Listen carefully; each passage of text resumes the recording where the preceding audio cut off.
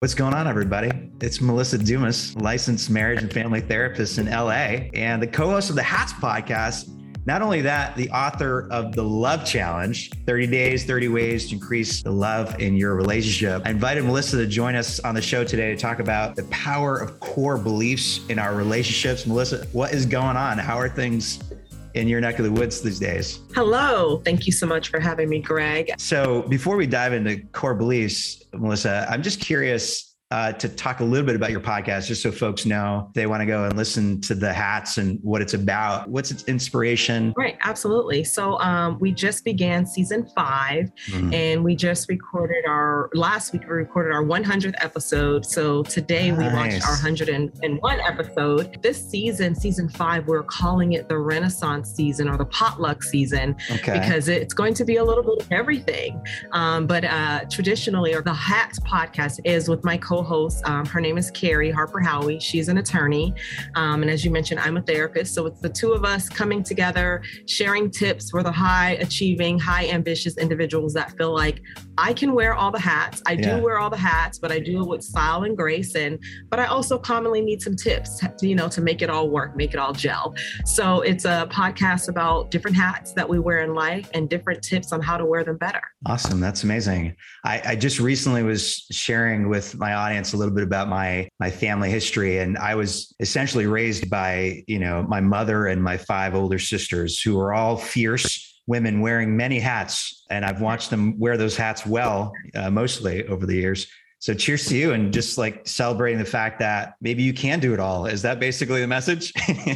So you can do it all, but also the importance of, taking care of yourself in the meantime and giving yourself the gas so that you can continue to go. Because one of the hardest things is telling a high ambitious and achieving person that they can't do it all or that they shouldn't do it all. But it's like, okay, if you're settled on doing it all, then let me at least give you some proper tips and tools on how to manage it, on how to find harmony in all the things you do. I love it. That's really great. Okay, let's talk a little bit about harmony here when it comes to our couples. And you do primarily couples work. Happy to have you on because licensed marriage and family therapists are doing amazing things like you, Melissa, out in the world, helping couples love more fiercely every day. How do core beliefs, either about people themselves, like individuals in the couples that you work with, but also their core beliefs about the world and how the world works, how does that come up in the work that you've done with couples, those kind of big picture foundational things? Right. Commonly, I will see it in couples when it comes to a point of crisis or when it comes to a point of challenges, then couples will find themselves coming to therapy. Once in a while, or sometimes I'll get couples that are being preventative and that are coming in as they are in the phase of we've been together, we're thinking about taking it further, or the connection feels a little off. So we want to, address it before it becomes a bigger issue. But commonly couples come in during crisis when things are being challenged. And sometimes we will see that challenge, the root of it is some of those core values and some of those core beliefs through family, whether it's through the way one person values their work or the way one person values money. So we'll see it in a lot of different ways. But money is one of them. Sex is commonly one of them. The way that we rear the children or raise our family is another one that's common. And for the couples that I see that come in before they're deciding to get into this position of being married or beginning a family together, we talk about, what are some of those core values and things for you now? So that way we can see where we differ and we can see where we can get on the same page. Yeah, absolutely. The thing that really inspired me to talk about this at all was that I've worked with couples, specifically one in my mind, where they had already been married. They had a kid together. And they were getting to the age where they were going to decide whether or not they were going to take this kid to church. So the mom was raised Catholic and dad is an atheist. And so now this conversation, like you said, it was sort of preventative, but also like, okay, how are we actually going to do this? What do we, what is it? What are the conversations we're going to have with our kid about what we do on Sundays? You know what I mean? So these kind of fundamental things, Melissa, we want people to come in before they get married, right? I mean, I think that's, I agree. That's a hot take, right? Yeah, absolutely. That is a big hot take. And especially when it's something that is near and dear to your heart or near and dear to your culture or the way that you've been raised or even the way that you want to do life. Because, you know, it is also common that you can be raised and born into a family that looks a certain way, but have possibly made a choice that that's not how you want to raise your children or that's not the life that you want to live moving forward. But having conversations about what does that look like, you know, to have a conversation about one partner wanting to go to church and one partner being an atheist, that's a big conversation to have because those are very different spectrums when we look at like the spiritual world or religion. And in regards to that, it's like, well, what is the common ground in there? Is there a common ground in there? Are we taking one person's stance or the other person's stance? And so that's definitely a conversation to have from the very beginning, as soon as you know that you're interested in that person. Yeah, I know. It's so tough though, right? Melissa, I think you could probably attest to this, and maybe many of your clients, we fall in love with people sometimes we don't even imagine we're going to fall in love with. And then all of a sudden, you know, maybe they are come from a totally different, you know, framework or right. Many couples do find themselves, I think, in this spot, but it's so key. I think even if you don't think it's going to be a thing, like if you're not thinking about making babies right now, but you're just like in the first year of dating, still maybe start talking about these kind of big picture things at some level. Do you suggest that? And how would you recommend, like when do people start talking about these big picture things, do you think? What's your view on that in the dating process? We're being preventative now. Right. Absolutely. I think that, you know, a date or dating someone is an interview. It's an opportunity to interview them and for them to interview you, not like a job interview, but definitely an opportunity to get to know one another. And part of that get to know one another conversations is about lifestyle. You know, what is the lifestyle that you live and what is the lifestyle that you anticipate living, or what does your lifestyle look like for you in the future? You know, I think that those are all great questions to have. And sometimes those lifestyle questions will bring up things like, oh, one day I want to be a mom, or, oh, one day I want to be a dad, versus, do you want kids? Do you want this? Do you want that? Kind of like a checklist of questions. Like it doesn't have to be about a checklist, you know, right?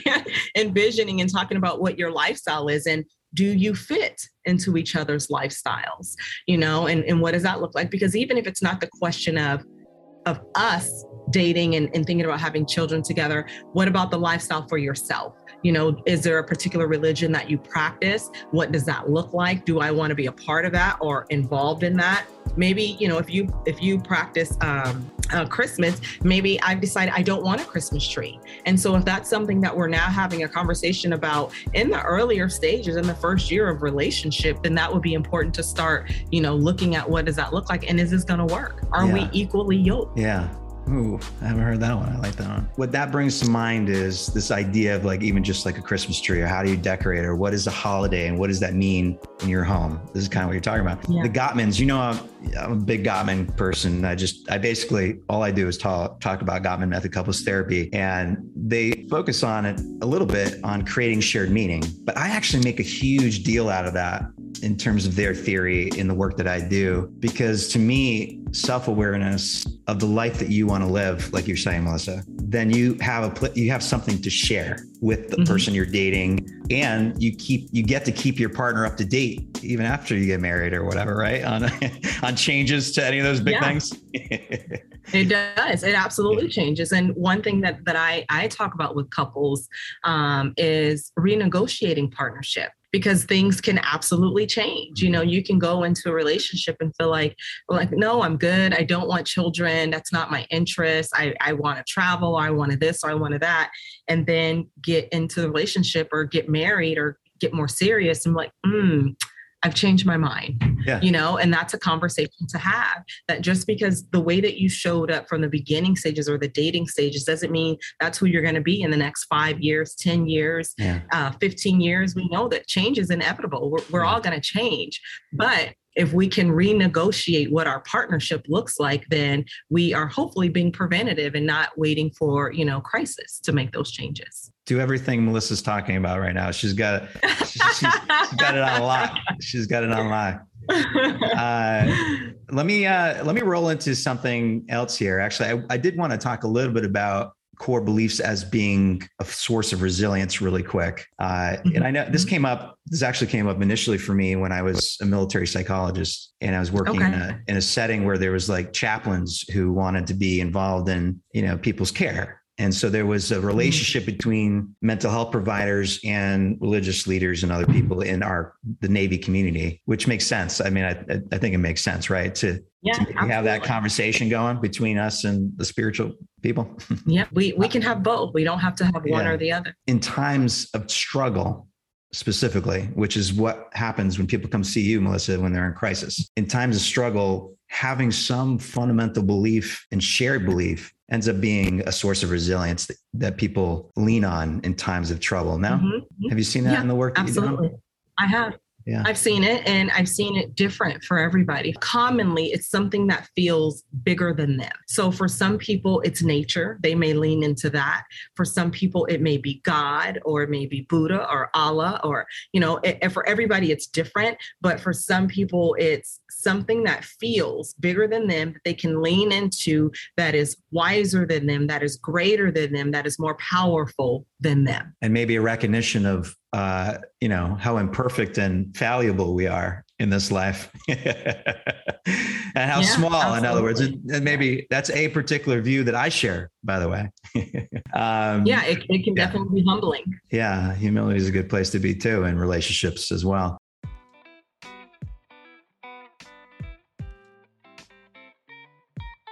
When can shared beliefs become a problem? Can they become a problem? Can they limit a couple in terms of how they problem solve? Have you ever seen that happen? Here often people talk about twin flames.